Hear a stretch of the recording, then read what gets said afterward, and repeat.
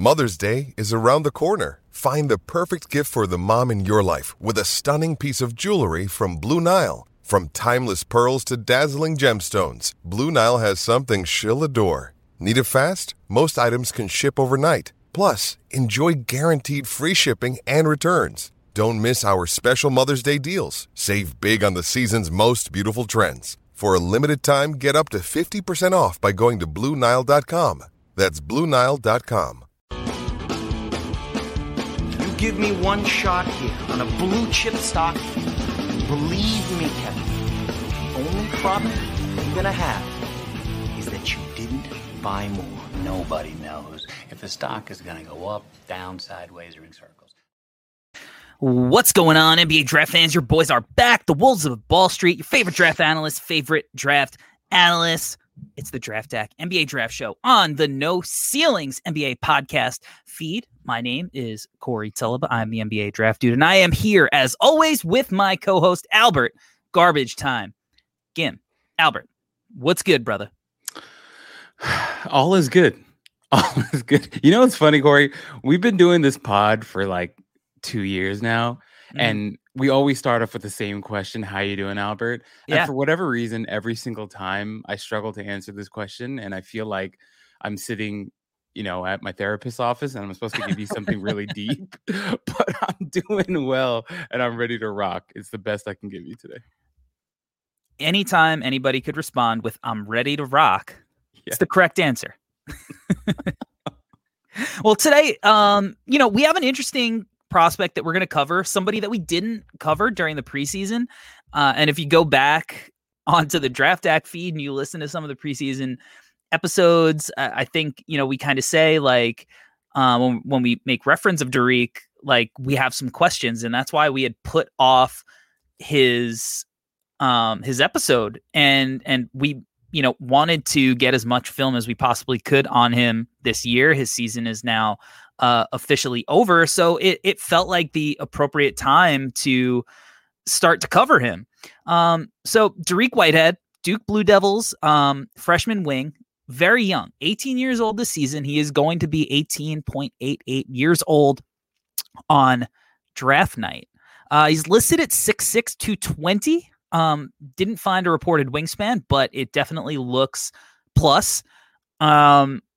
This is where things get interesting with Dariq. He played 20.6 minutes per game this season, averaged 8.3 points per game, 2.4 rebounds a game, 1 assist to 1.4 turnovers, 0.8 steals, 0.2 blocks, shot 42.1% from the field, 42.9% from three, and 79.3% from the free throw line on 1 free throw attempt per game.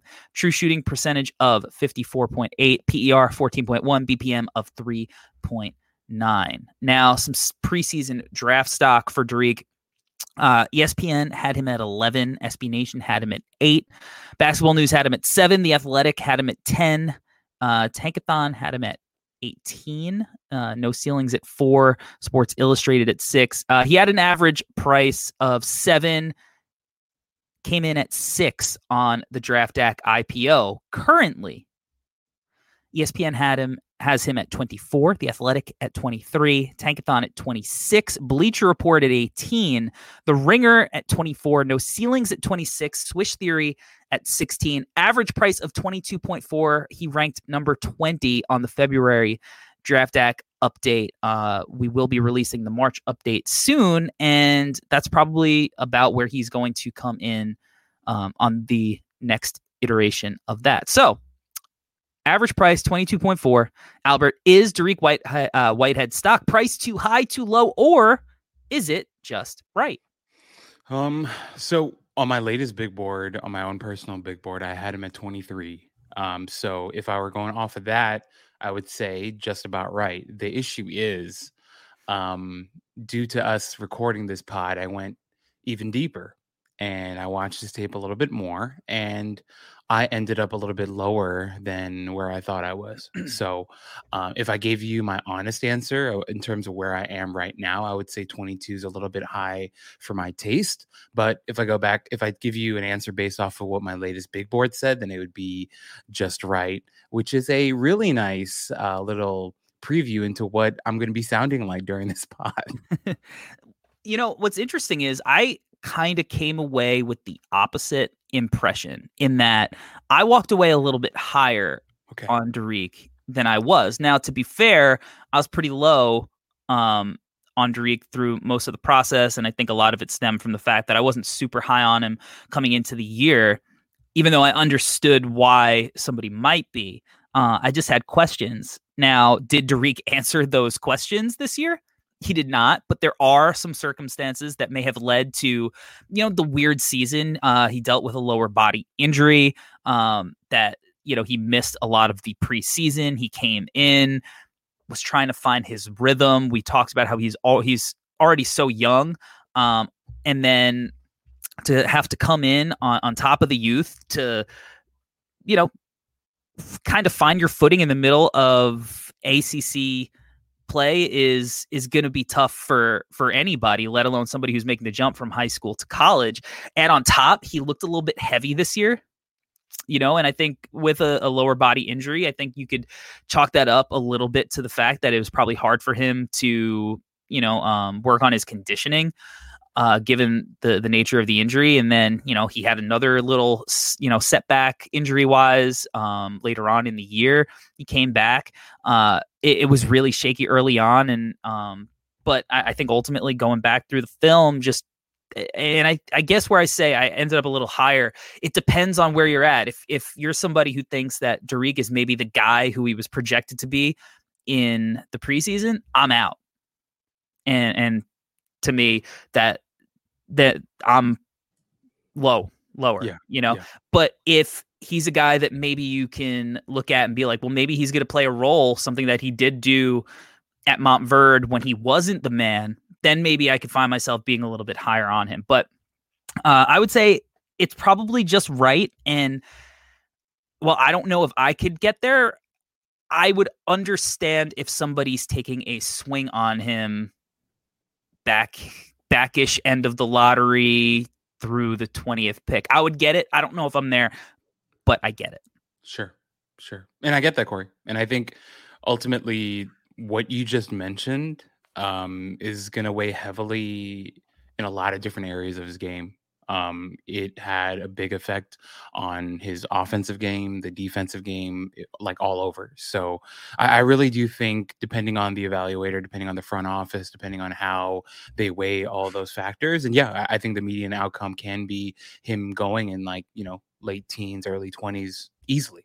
Because of exactly what you said. And I think it really does come down to, Corey, what you said about the lens, right? What lens are you viewing his game through? Are you looking for a top 10 guy? Then I think you and I are very emphatically going to be out on him being a top 10 guy. However, if you're looking at him in a more defined role as a supporting guy, as a guy who can play second fiddle, third fiddle, and be okay with that, then obviously the narrative and our perception of him is going to change pretty drastically. So I'm there with you, man. I 100% agree, and I'm excited to get into the nitty-gritty of what he's about. When you need mealtime inspiration, it's worth shopping Kroger, where you'll find over 30,000 mouth-watering choices that excite your inner foodie. And no matter what tasty choice you make, you'll enjoy our everyday low prices, plus extra ways to save, like digital coupons worth over $600 each week. You can also save up to $1 off per gallon at the pump with fuel points. More savings and more inspiring flavors make shopping Kroger worth it every time. Kroger, fresh for everyone. Fuel restrictions apply. Another day is here, and you're ready for it. What to wear? Check. Breakfast, lunch, and dinner? Check. Planning for what's next and how to save for it? That's where Bank of America can help. For your financial to-dos, Bank of America has experts ready to help get you closer to your goals. Get started at one of our local financial centers or 24/7 in our mobile banking app.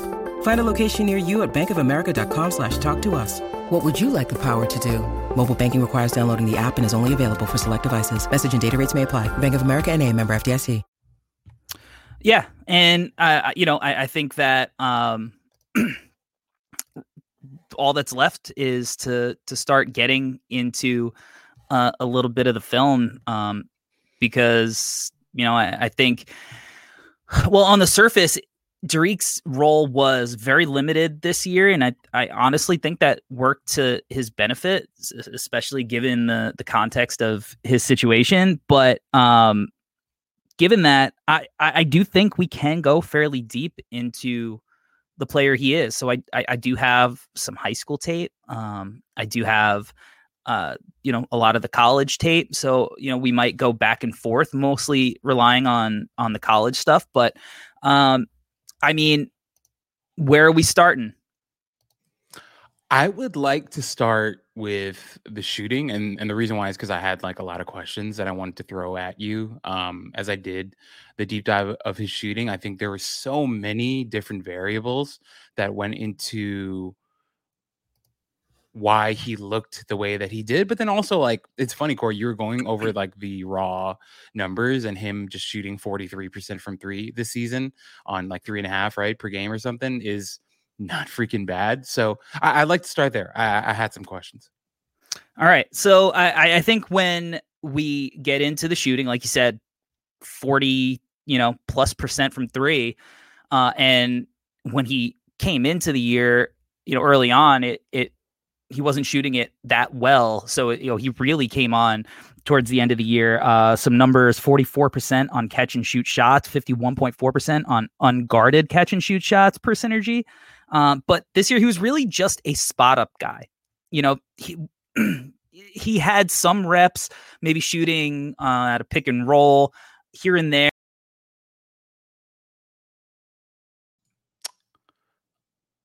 So he had some reps shooting. Sorry, guys. I think Corey may have disconnected here.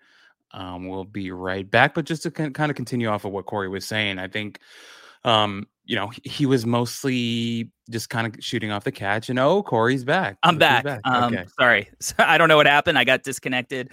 So as I was saying, he mostly spot up. Some self-creation, but for the most part, it was a very simplistic shot diet. And I think that was really beneficial for him because I think if he proved anything, it's that this dude can really knock down shots off the catch. And if we're looking at him from the context that he can come in and play a simplistic role as a role player off of other stars, I think that there's a lot of reason for optimism because we know that shooting is a premium in the NBA. And clearly, he's pretty damn good at it, right? So, I mean, this is a pretty heavily contested shot. I gave the numbers: 51.4% on unguarded shots, 44% overall per synergy. This is it's pretty smooth, man. And shooting it confidently, hand in his face, letting it fly, and that corner spacing, I think, could be really valuable. So, Corey, for me, watching him shoot, watching his makes, it looks good. It really does. As you mentioned, it looks pretty. It's fluid, looks repeatable, all that stuff. My issue when I was watching, maybe it's not even an issue, but when I was watching him miss, I had a lot of questions about a couple of things. So the first thing that I wrote in my notes was on a lot of his misses, I felt like, so when he's making his shots, it seems like he's, really set, really balanced going up. And then when he lands too, I feel like he comes down on both feet and it looks really good. On a lot of his misses, I felt like he was landing on one foot and kind of doing like the hopping thing afterwards. And I was wondering if that was like a body contortion thing with his shot at the top. And then like as he was landing, was something happening there? Another question that I had was I felt like sometimes like that guide hand, instead of being at the side of the ball, I thought was kind of at the front of the ball. And I was so this was a question for you, wondering what type of effect that has on the shot, if any at all. So yeah, let's start there. I had another question to follow up, but could we start there? Was my question. For me, the difference between his makes and misses are like the elevation that he gets. Okay. Like a lot of times I feel like on his misses, he's like kind of flat-footed. He's not shooting in rhythm. He's not shooting on the hop. He's not shooting off of 1-2. It's just kind of like barely getting any, elevation and not generating a lot of power. And he shoots like a really high arcing ball. So for me, that's the first problem. His hands can get wonky too. There's some inconsistencies when he's Right. like not shooting it confidently. When he's missing it, it does look like, has this guy ever shot the ball before? Right? Like, but when it looks good, a lot of that is kind of eradicated. So I do wonder sometimes, because there was more consistency in high school, and obviously like that's a step below. So it's going to look better at that level for a guy like him. But I do wonder, like if a lot of the inconsistencies with his shot was just like trying to catch up to the speed of the game and figuring out how much space he needed, how much time, and if he can go through his full release. I mean, this one actually like it looks a little bit smoother than some of his misses, and he gets decent elevation. It's just some of his misses he really clanks. He just doesn't always show a ton of touch, like as soft as it looks when it goes in. But at the end of the day, it got to a point throughout the season where I almost felt like if he was spotting up, and this one is off movement, and he didn't do a ton of that at Duke this year, but going back through the film, he did a little bit more of that at Montverde. So, I felt like the shots were going to go in when it left his hand. So like, I mean, it's hard to kind of react too much and think that he doesn't have like the movement stuff in his bag as well. And a lot of it just like him getting used to his heavier body. I don't know. I think there was a lot of factors as to why some of the misses looked clunky, even though I do think that some of the misses were self-inflicted just based on maybe some of the shots that he isn't really that capable of knocking down consistently.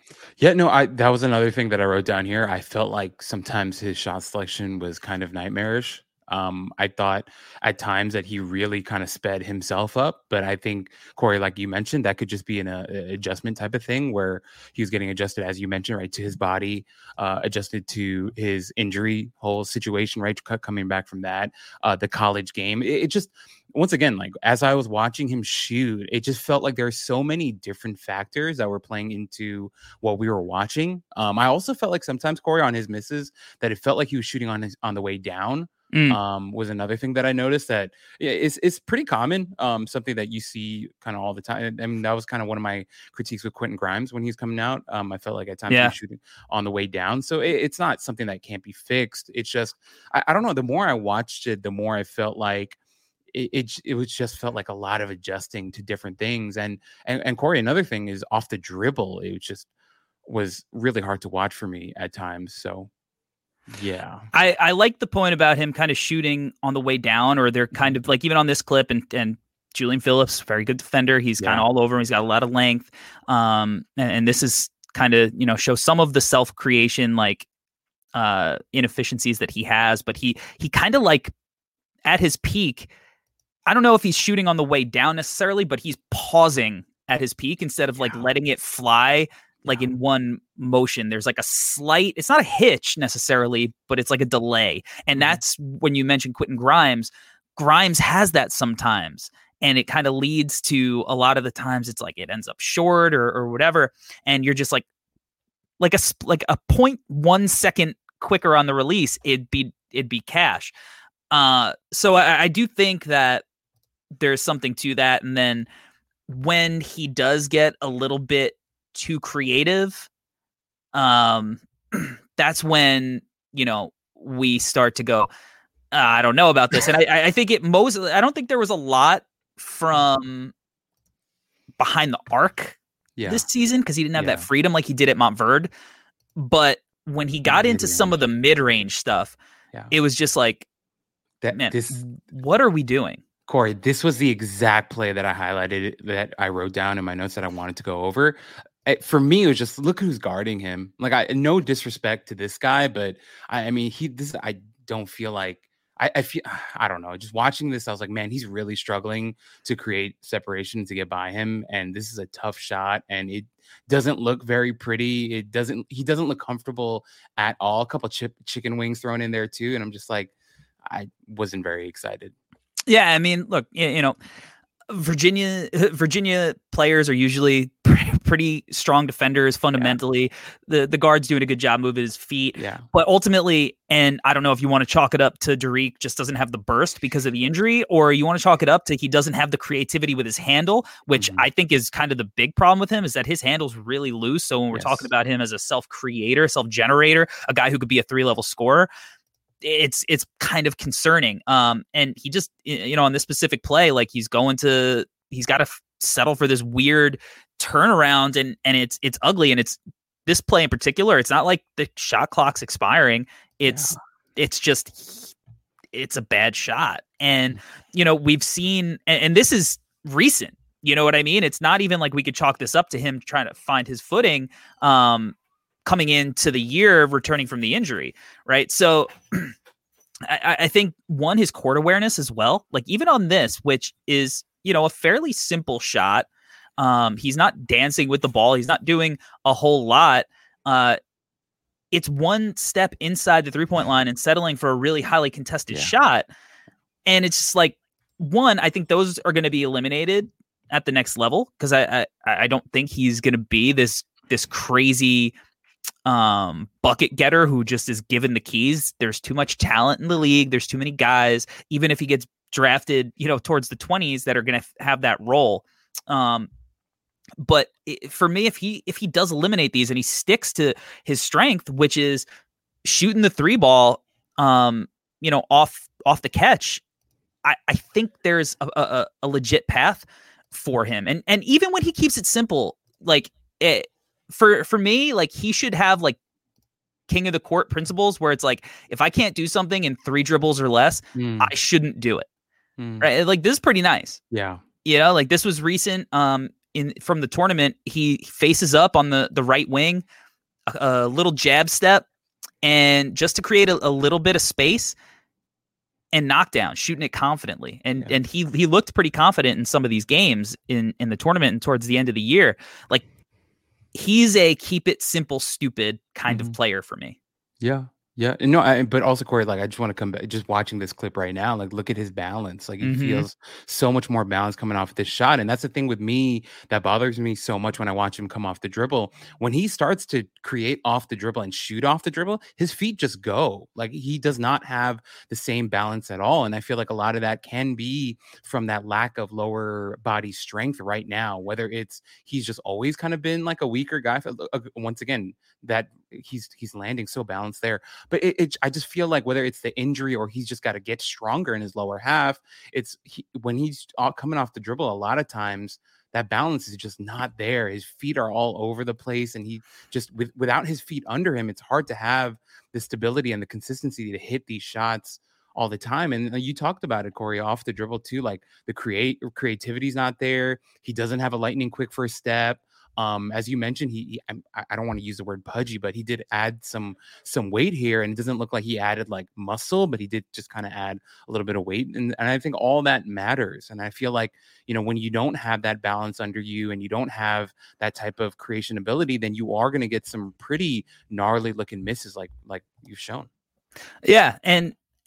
But I mean, 43%. It comes down to the shots started going in at a high clip. And this is another, like I think he is going to be a guy who can run some basic pick and roll. Now his handle, we mentioned, is pretty loose. And something I noticed, which I'm not sure why coaches were game planning on having their guards go under screens with Dariq. But they consistently did. And I don't know why. I don't necessarily think that's going to be the case at the next level, especially because when we get into some of like the in-between stuff, and the rim attacking stuff, I don't love it. But just judging his shooting base, like you said, balanced, lands with both feet at the same time. The shot is moving synergistically. There's no hitch or pause at the top. Right. And it looks smooth. I mean, dead on.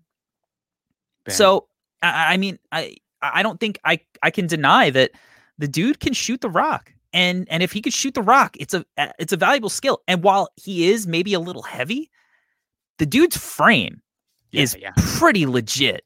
Yeah. For an 18-year-old kid with length, I mean, that thing's going to fill out. And I mean, there's a lot to potentially talk yourself into with a guy like Dariq. And, there's a reason why he was so highly heralded coming in. And again, I don't think he's that player necessarily, but you don't get ranked that high for no reason. Yeah. Yeah. No, but Corey, like this exact clip that you're showing right now that's the stuff that'll get people thinking, right? That'll get people dreaming like, gift and a curse. This clip's a gift and a curse. 100%. Because like this for me was not the norm for him. Like anytime he started dribbling, like as I was going through his film, every time he took like more than 2 or 3 dribbles, I'm like, okay, what type of clank am I getting here? Or is it going to be all air? This is not the norm. But at the same time, like the other side of the coin is like you start thinking, hey, if this is in his bag, then what's his ceiling looking like, right? Is how people may interpret this type of move. So I'm with you 100%, Corey. And then also my issue with him that you brought up is like just sometimes the time. Like sometimes there's like 15 to 20 seconds left on the clock and he's taking like crazy contested shots. The one that you showed before with Isaiah Wong all over him. For me, what stuck out to me was Isaiah Wong wasn't even worried about him blowing by him. He was all up in his space and was like, dude, like you can try whatever move you want to. I'm going to be right here. And he wasn't phased at all and was all up in his airspace. And I was like, okay, so Isaiah Wong has been watching tape and he knows that Dariq Whitehead isn't going to blow by him. And for me, like, I just feel like NBA defenders, they're going to read that and be like, hey, kid, you can dribble all you want, but if you're not taking a corner 3-point shot, I'm going to lock you down, is what I think a lot of pro defenders are going to say. Yeah, I mean, I tend to agree. I think a lot of times when he starts dribbling, he doesn't know what he's going to do. He's trying to improvise. And I mean, especially in college where there's a lot of times a cramped court, like you can get yourself in trouble. And this is kind of the next aspect as to why he's fallen down boards, why there's a little bit reason to worry. And again, I went back and watched a lot of Montverde film today, and a lot of the signs were there that in this little in-between area, he just doesn't really have a lot of touch. Now he's got the confidence and the pedigree to get these shots off, but there's a difference in somebody who can get these shots off and somebody who can make them. And at the NBA level, NBA coaches who value their jobs want guys who are going to make them, not take these. And part of it is why I think there's a lot of struggles. And I mean, this is kind of like an awkward jumper. And again, Miami's athletic team, Isaiah Wong is, guy moves well. He's strong. He's long. He's just afraid of contact. And I think that shows up in the one free throw attempt per game that he's taken. And a lot of that, again, he's spotting up. But he just doesn't, he doesn't go to the rim. He shies away from contact. That's kind of, and a lot of people are like, he's injured this year, and that's why he lost a lot of the bounce and why maybe the finishing is kind of bad. But I just think it's one, the touch, and two, it's him being adverse to seeking out contact. And we'll show some Montverde clips too, positive and negative. I think his bounce was kind of overrated. Like a lot of people want to talk about him as if he was like high school AJ Griffin, who was like kind of a guy who was recklessly jumping in the air with like just reckless abandon. Dariq wasn't really like that. Like he had a few posters, but they were more so few and far between. And when he had like a ton of runway to really go and get up. But him being a guy who consistently shied away from that contact is kind of his defining feature when he's attacking the rim to me. Corey, in terms of him as a vertical athlete, it reminded me so much of Shabazz Muhammad when he was in high school. The reason why I bring that up is if you go back and watch any of those Ball is Life hoop mixtape videos of Shabazz Muhammad, the first 3 minutes of every one of his mixtapes was him doing some sort of like between the legs dunk or windmill, like during like pregame warmups and stuff. And like there was this weird misconception that Shabazz Muhammad was like going to be a good athlete, and he just wasn't. And watching Dariq Whitehead, I was like, dude, this guy is not getting up like at all.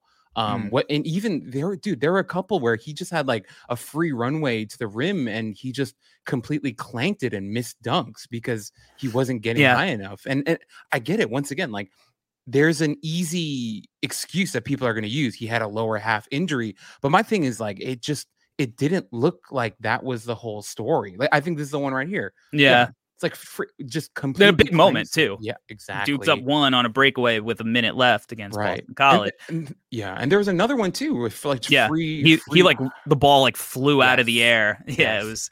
It didn't even get like it wasn't even considered a dunk like in like Synergy's system or Instat or whatever because it like ended up being kind of looking crazy.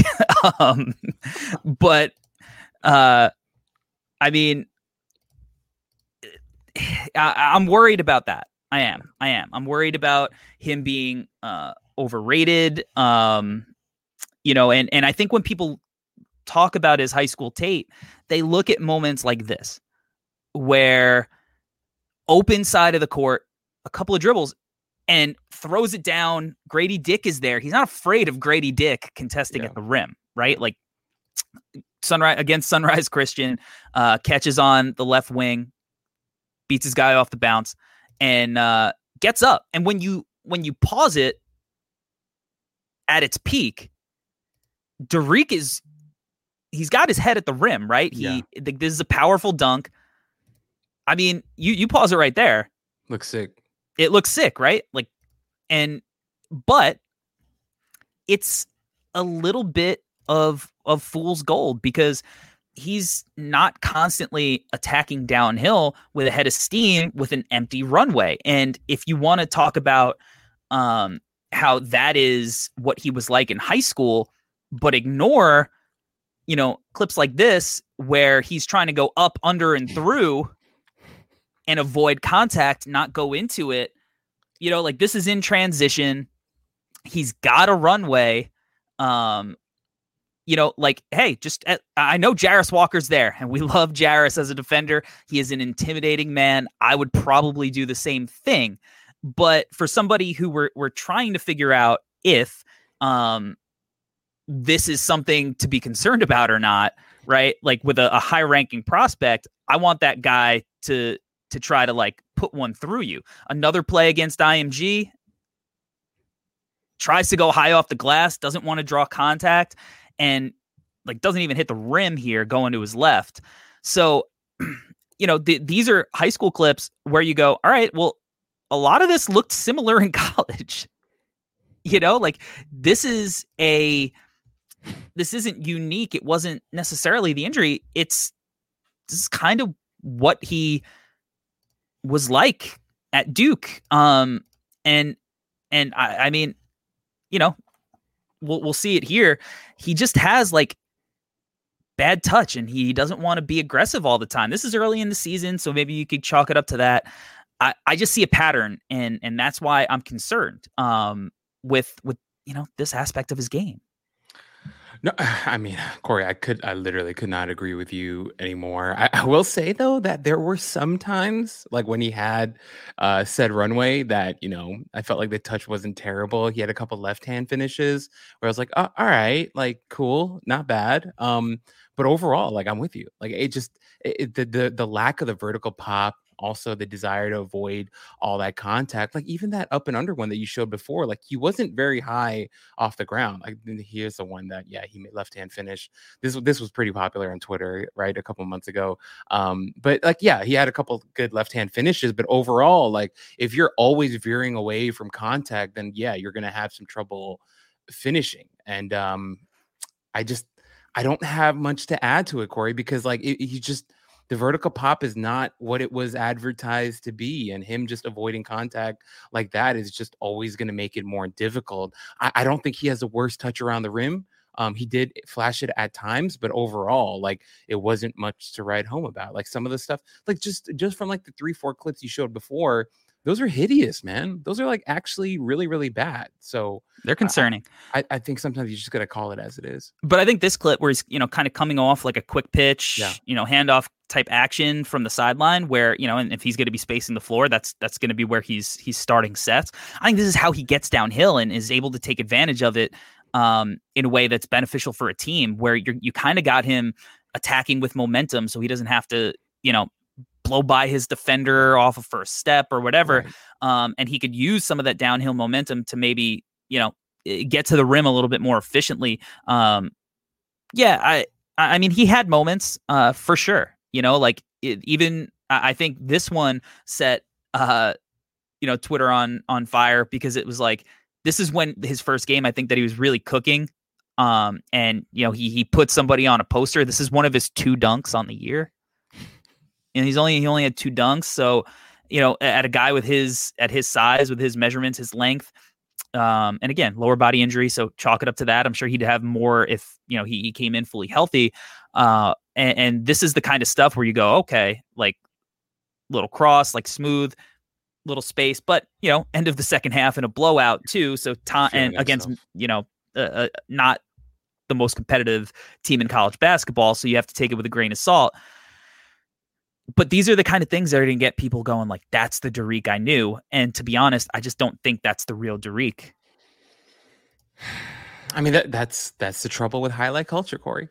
We've been talking about it this whole podcast. Like, if you want to nitpick, then you can nitpick. If you want to, over-aggrandize certain things, then that's going to happen too. Like, if you just pull that clip in a vacuum and just say, look at this, then yeah, you're going to get excited. But Corey, you just said it yourself, like, look at the score, look at the time. He was feeling himself in this game. He's got more confidence. He feels more, he wasn't really afraid for who was waiting for him at the rim. Then yeah, he's going to try different things. But we're talking about the NBA. Like, this is now the 1% of basketball. And I think it's crazy to think that he's going to do that on the next level on a consistent level. And I really do think, Corey, like someone might even say like, bro, like Jalen Williams didn't have that many dunks in college. Like, but look what he's doing now in the league. It's like, it's not comparable. We're talking about 2 completely different players. And Corey, just going back to your point, I know he's measured at 6'6", but for me, I thought he looked even smaller. I thought he was. You think so? Yeah, and this could just be me. I thought he looked closer to like 6'5", which is only an inch. Jesus, relax, Albert.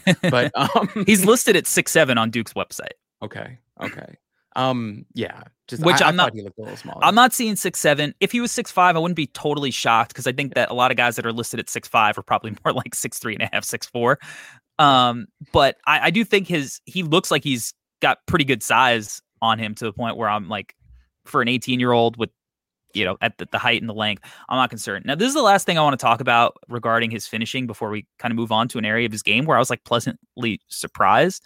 And it's something that I wish I saw a little bit more often, but an area where I think that you could really, he can really do some damage based off of, when he loses guys off the ball. I want to see him take advantage of like cutting more often off the ball, and I know that, maybe based on his role, him being, probably the best floor spacer that Duke had, like, maybe they don't want him doing it all the time, but any opportunity that he can get where he can kind of, get easy points, I think that he needs to do it.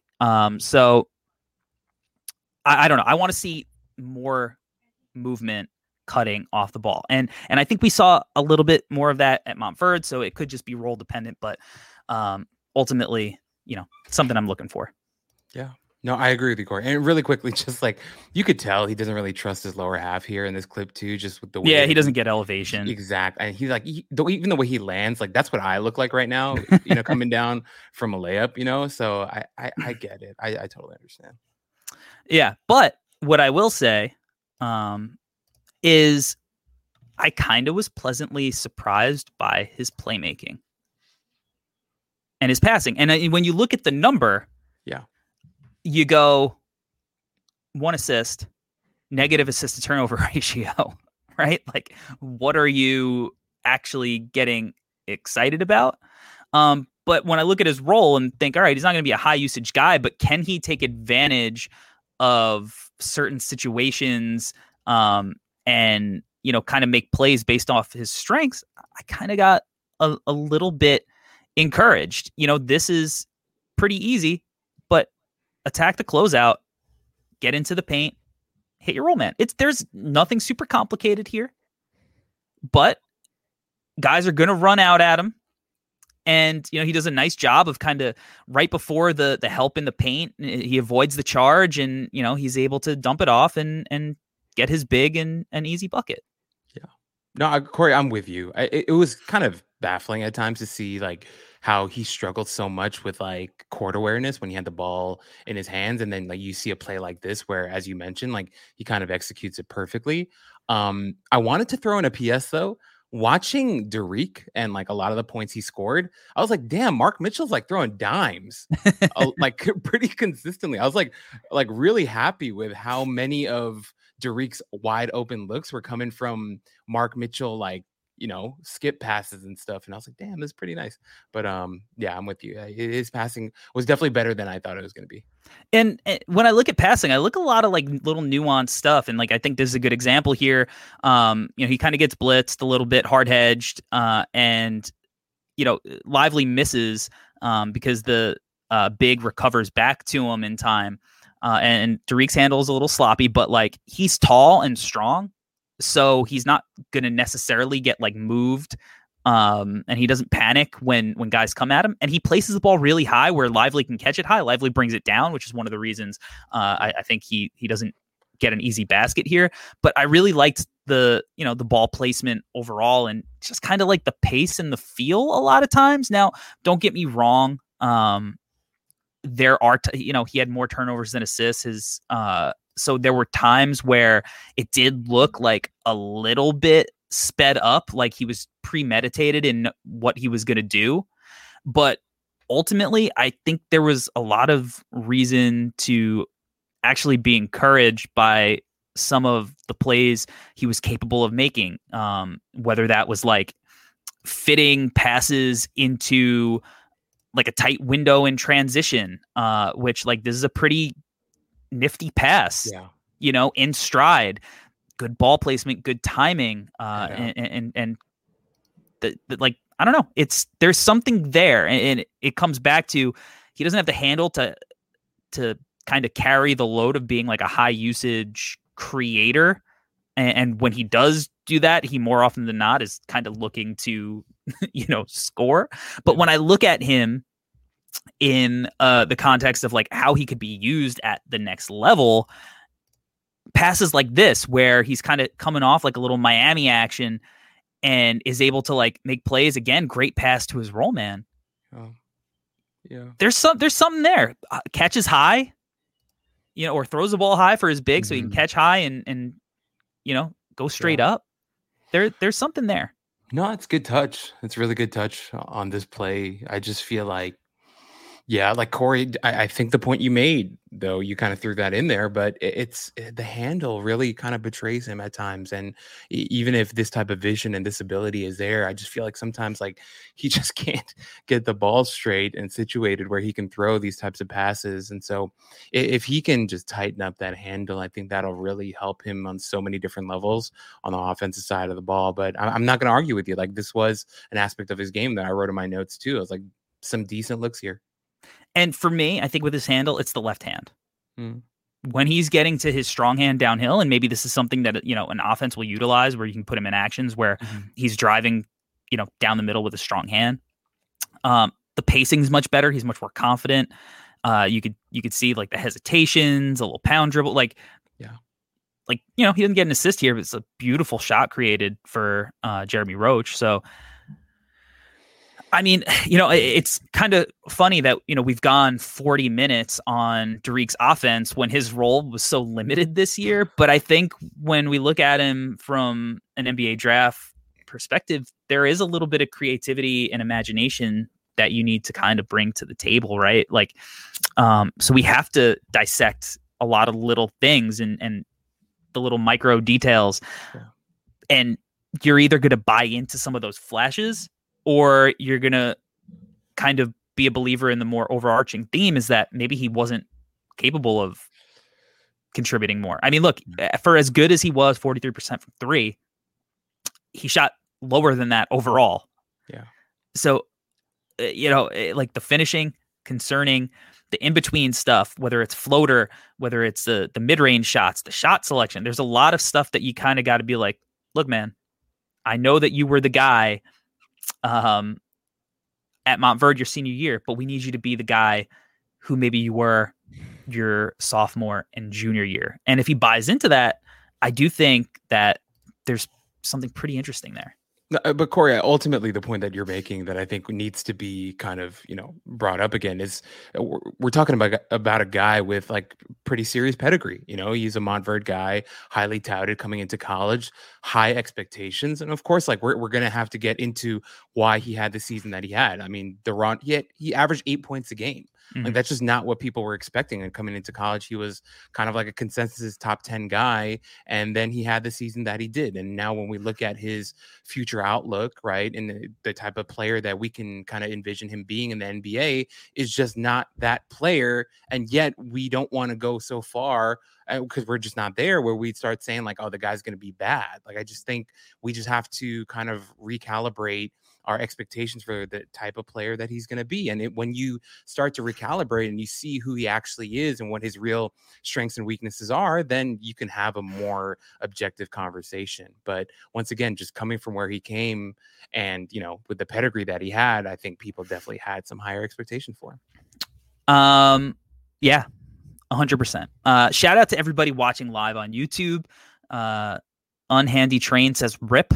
I don't know if that's a comparison to Rip Hamilton when we were talking about the movement shooting. I don't know. No, that came on when you dropped out for a second. Oh, gotcha. Yeah. Okay. All right. That was when I lost connection.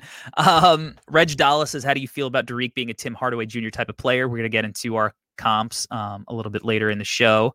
I don't personally have him as a Tim Hardaway Jr. In my comps. I don't know if you do, Albert, but I could see that path for him. Gregory Castillo says, watching Dariq makes me want to go watch old Daniel Ewing film. So interesting name right there. Again, if you're watching live, appreciate you rocking with us. Make sure you hit the like button while you're here. And if you're listening to this post live recording on Spotify or Apple or your podcast platform, thank you for being with us.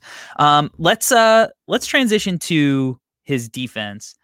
What were your overall impressions about him on that side of the ball? Because he does have pretty good physical tools to be a defender. Yeah. So yes, Corey, he does have the physical tools to be a good defender. The problem is like most of what I watched was bad. Was what I have to say that, and I don't want to be like really harsh, but like, okay, some of my early notes here, like caught flat-footed a lot. Like a lot of him just moving around the court, super flat-footed, wasn't really happy about it. Didn't love some of the off-ball stuff. Sometimes he was like completely zoning out where he has a moment where he looks back to the corner, his man is gone, and you see him have like a mini panic attack. All right, let's pull that one up. Okay, sure. I don't know. I don't even, to be fair, I don't even know. And before we go into that one, the clip that's been playing on the stream is Turk kind of blew by him at will. Yeah. And, he didn't necessarily make him pay that often, but he was able to blow by him all the time, going back to how heavy footed he could be at times.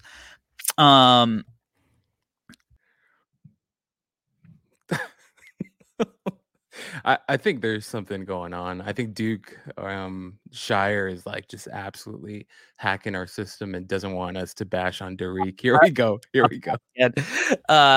Maybe that goes back to him being heavy footed. Yeah. Let me pull up him losing his man off the ball again. I don't know if this was the same possession that you were thinking of, but he literally just is like, there's like a 4-second gap where he loses the shooter against Iowa. This is early on in the year, so him catching up to the speed of the game, not realizing like, oh, I can't do this again because these are college players who are going to hit these shots. It's not me at Montverde. But Corey, I have to say, like, that's okay, but he did it against Tennessee too. So in that Tennessee game, he had one where he was completely lost, and I was like, "Come on, bro! Like, this can't be a big like." Because Corey, this is what I was thinking. You and I on this pod, we say this line a lot where we're like, hey, you know, they're kids, they're 18, they're going to lose people off ball, which then made me think like, okay, if that's the standard we're going to set, where if you're like 20 and under and we're just going to allow you to be bad off ball, then the guys who are good off ball really deserve like the fucking Nobel Prize or something, because some of these guys are terrible. And I thought Dariq really struggled off ball at times.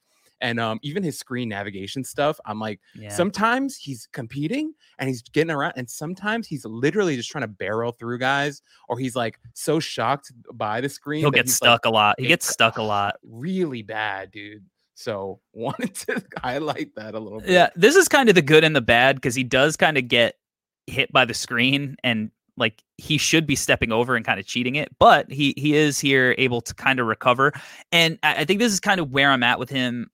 Like, at least on the ball, is that he kind of has to, like, I don't think he's going to be good on quick guards, on like quick shifty guards. He's a guy, to me, more so that I'm going to want to see guard up positionally, because he is a little bit heavy footed. And I think that, you know, if he can kind of guard some of the bigger guys who aren't as quick, that's going to be beneficial for him.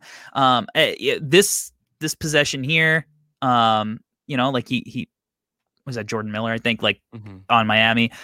He does a good job of like getting back into play, and he uses that. You see his length here, you know, he's fighting, he's giving effort, contest, right? Yeah, you know, good contest.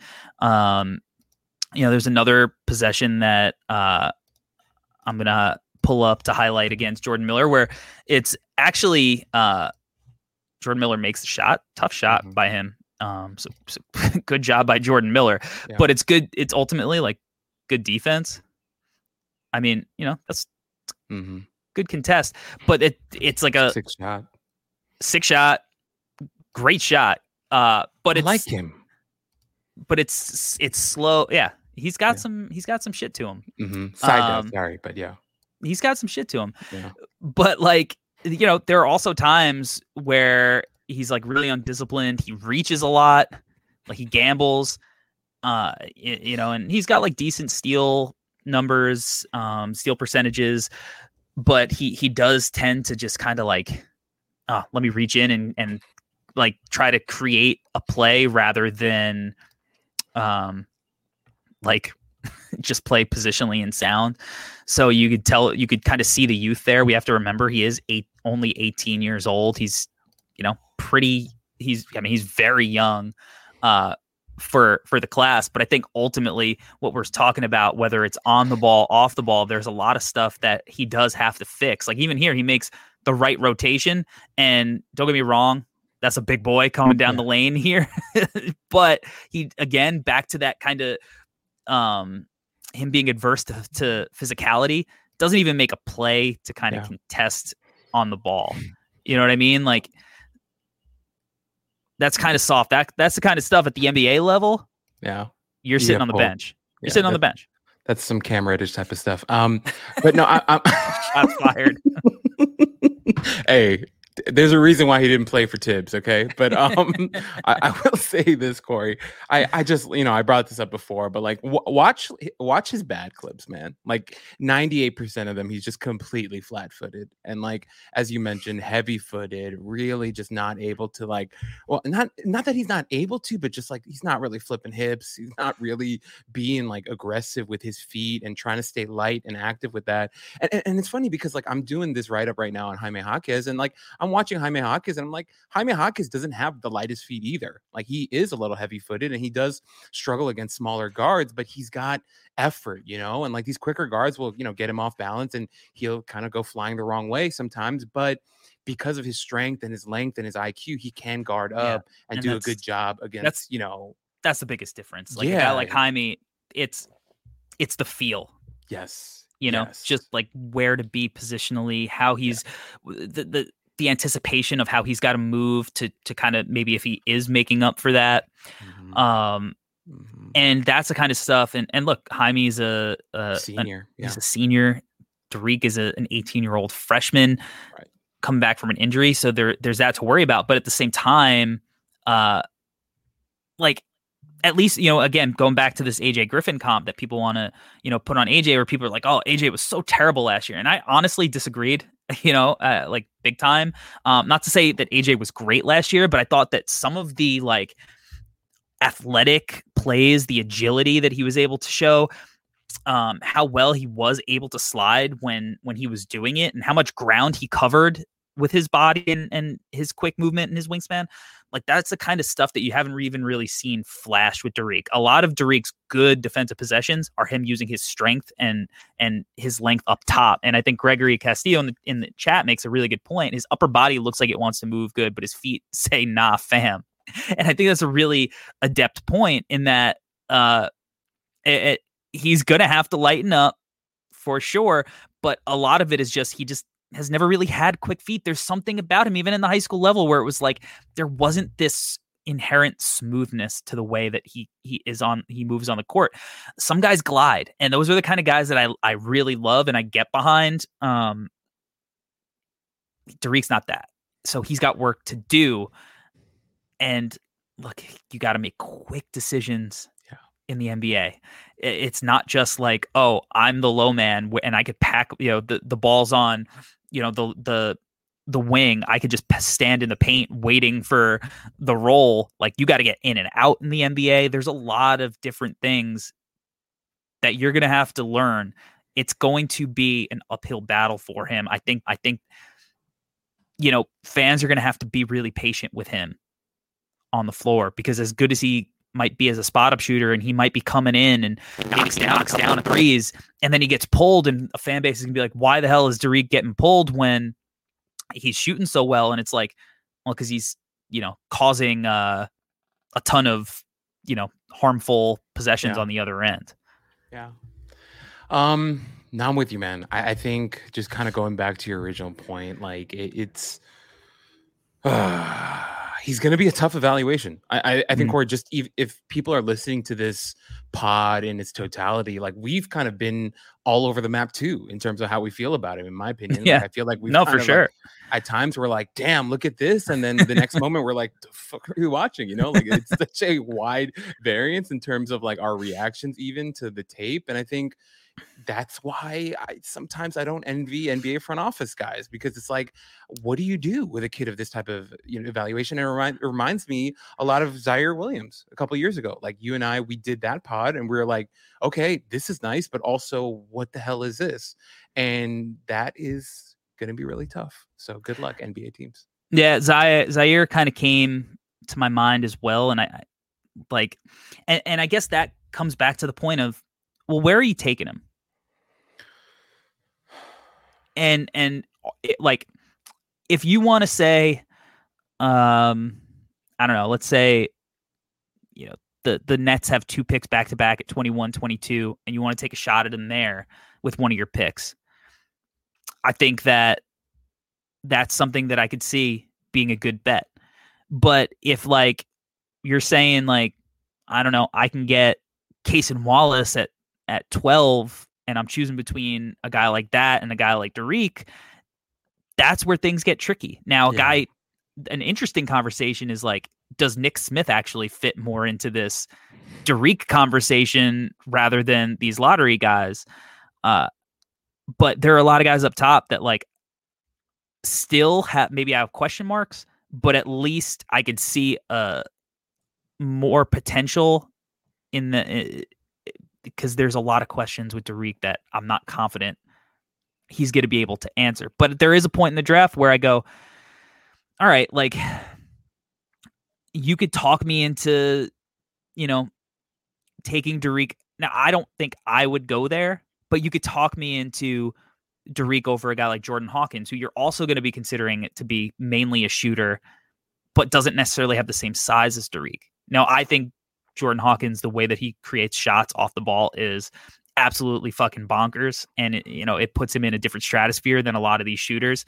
But I get the debate at that point. But Corey, I also want to throw this in there kind of as like an aside, but also like we talked about Jordan Hawkins and we liked him better on the defensive side of the ball too. Like as good of a shooter as he is, like even on the defensive and some of his off ball stuff, we're like, damn, look at the effort, look at the energy here. So you know what? I didn't say it before, like earlier, we skimmed over it because, as Gregory says, the Duke Illuminati got me. Having me cut out a couple of times. But when we go into the if you had $10 to invest in Dariq segment, I was going to have Jordan Hawkins, Dariq, and Colby Jones. Because Colby Jones is like, for a team, right? It's like safe guy, not super flashy, upperclassman, probably not going to be super exciting for your fan base if you draft him, where people are going to be like, Dariq was on the board. Are you kidding me? We could have got Dariq. He's 18. He's this 5-star Montverde superstar. And that's when you start going like, well, maybe the smart franchise is actually taking Colby over him. Or maybe the injury stuff is real. People are going to overthink it. And Dariq shows that he should have been a lottery pick down the line. That's a viable option too. And like you said, that's why front offices get paid the big bucks. God, do you want me to answer the question with the $10? No, because it's time for us to get into our comps. So if you're buying stock in Dariq Whitehead, who may you have bought stock in previously? This was one of the hardest ones I've ever done, Corey. Like just because of everything that we've said, I'm not going to repeat everything, but we are clearly we don't know what we feel about this guy. I put Jay Crowder as an example of what he may become. And the reason why I put Jay Crowder, it was like, okay, like what is Jay Crowder?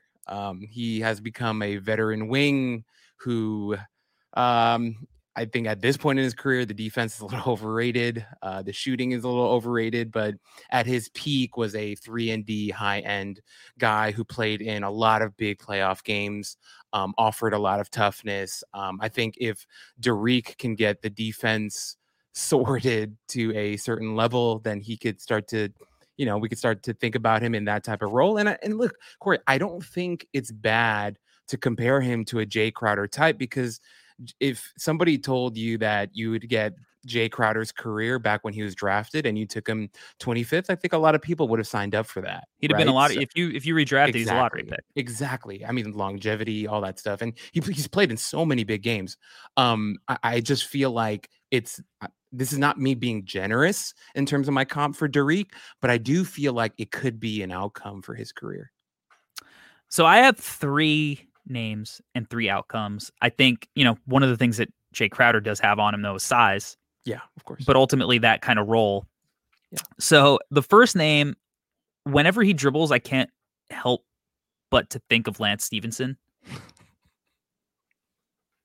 And Lance was like a good playmaker.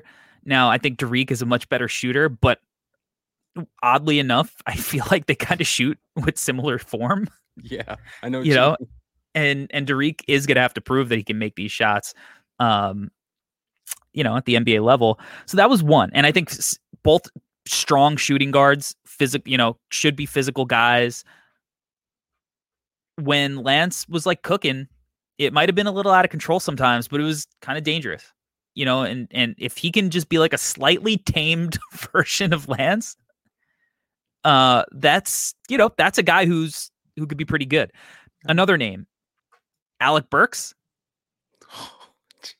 I don't hate that.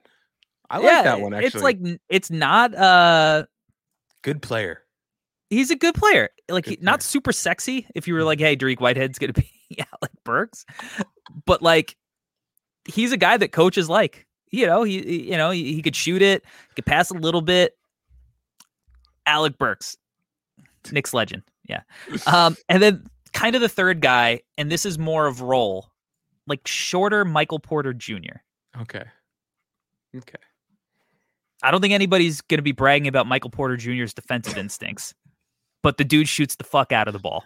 A lack thereof, but yeah. And like if Dariq can play off of maybe not Jokic necessarily, but this a creator who's going to be setting him up for shots and looks, that could be valuable. And, if you're talking about a guy who doesn't have the back issues, maybe there's something there. So I don't know. It was a hard one to pin down, but I think there are a few different outcomes. Now, notice I didn't say like James Harden, because like I just don't think that outcome is there for him. I don't think that high end superstar, probably even all-star outcome is realistic. And I think that, with a guy like Dariq, maybe there's a point in the draft where you bet on the upside, but I think most front offices are going to approach it like, what is his median outcome and how valuable is that? At least higher up in the lottery, like, is that worth taking if we miss? Yeah. Because I think the Grizzlies are probably regretting going for the home run swing of Zaire when Trey Murphy was right there for the taking and did exactly what they wanted Zaire to do at this point. I think, Corey, the comps that you came up with, and also like for me, I even thought of guys like Robert Covington, Josh Richardson, these types of guys too. And I think like, once again, not one for ones, but prospect Josh chemistry. Richardson's interesting. Yeah, just because like, I don't think you and I are being too harsh with these comps. Like I think it's very possible that he turns out to be that type of player. And then like, my rebuttal to anyone who says that we're haters is that these are guys that are still in the league, still playing now, still collecting contracts and paydays. And I don't see how that's disrespectful. Like these are guys who've played for a long time, have maybe not illustrious careers, but they've stuck around and they're still playing. And I think that means something too. We're not saying that we think he's going to be a bust. We just don't think he's going to be James Harden. And I don't think that's a crazy thing to say. I don't think so either. And with that said, it's time for you to sell me on Dariq Whitehead. I'm an NBA front office. You have to sell me this pen on Dariq Whitehead. You're banging the table. You're the guy who believes in him. Give me your best elevator pitch. I love Corey so much because he never lets me get complacent. He always challenges me to be a better man. And so here's a big challenge for me. Here we go. Dariq Whitehead. Hello, Daryl Morey. I'm here to talk to you about Dariq Whitehead. And here's the thing. He's a guy who struggled with injury his freshman season. He's a guy who, is younger, on the younger end at 18. He'll be like 18.8 years old. Don't know why we use the decimal points when we're talking about players' ages, but here we are. He's a guy who had to go through a bit of an adjustment, getting used to his new body and injuries and new setting and all that. But the baseline stuff is there. He's got a pure looking jump shot. When he can get his feet sorted, the jumper does look good, does look repeatable. He will be an option as a floor spacer for your NBA team. But he's also a guy that you're going to want to invest in, a guy that you're going to want to develop. You're going to want to put your developmental staff real close to him and next to him and working with him during practice because he's got some potential. He's a guy who has some passing vision and feel to him defensively. We feel like he could be a guy that develops into a good to above average type of defender with the right type of coaching and, discipline kind of getting in there. But overall, he's a guy that is worth a flyer when we're talking about the late lottery, early teens. Late teens, but early 20s. He's a guy that you might want to invest in and see develop over the years because he's young. He's been through a transitional phase, but he's got some strong gifts that, may turn out to be a really good NBA player. You did it. You did it. And I think that's got to be the pitch for him, man. Has some tools. Yeah. He's very young. Dealt with a little injury. Uh-huh. Albert was so shook by his own sell me this pen segment. All right. Thank you for everybody in the chat watching live. Thank you for everybody who is listening on the No Ceilings NBA podcast feed. If you were listening on the podcast feed, make sure that you rate us. 5 stars would be dope. Share the pod. That's, always helpful. Make sure you lock in tomorrow for Tyler and Tyler with the No Ceilings pod. We're going to be back as always next week with another episode. We have a lot of really fun stuff planned for this entire draft cycle that we're excited about. It's heating up. It's March Madness. Shit, man. What a time to be alive. Mm-hmm. Mm-hmm. It's a good time. It's a good time. And Corey, I will segue this into where you can find me. You can find me at Alberto Gim on Twitter is where you can find me. You can also find me on Instagram at GTGNBA. Shouts to Gregory Castillo saying that I deserve the Supermax for that Sell Me This Pen segment. At the end of it, I was going to say, do you guys want like a used car or a snake oil with that one on the side? But I really appreciate doing this pod. And it's a fun season. As Corey said, we have a lot going on tomorrow, or actually by the time this pod drops, my Jaime Jaquez Jr. Piece will be out. And I compared him to one of the characters on The Office because that's what I do. I like to get weird and I like to talk about random things. But I hope you guys enjoy it because Jaime Jaquez is a guy that I absolutely love. I think he's going to be an awesome NBA player. I don't think he's, like the conversation we had about Dariq Whitehead, I think you have to kind of temper and recalibrate the role that you see him playing, and then you'll see the beauty in his game is the ultimate point that I made. We love Jaime. We did an episode on him last draft cycle when we thought he could come out, but had to come back to UCLA to get that LA NIL money. But go to NoCeilingsNBA.com and subscribe so you get that delivered to your inbox. I wrote about Anthony Black this week on how he's, kind of the ultimate connector in this draft. And those guys have gone really high over the last few drafts. And I think Anthony Black is going to be the guy who rises in the same vein this year. It's free. It'll get delivered to your inbox Monday through Friday.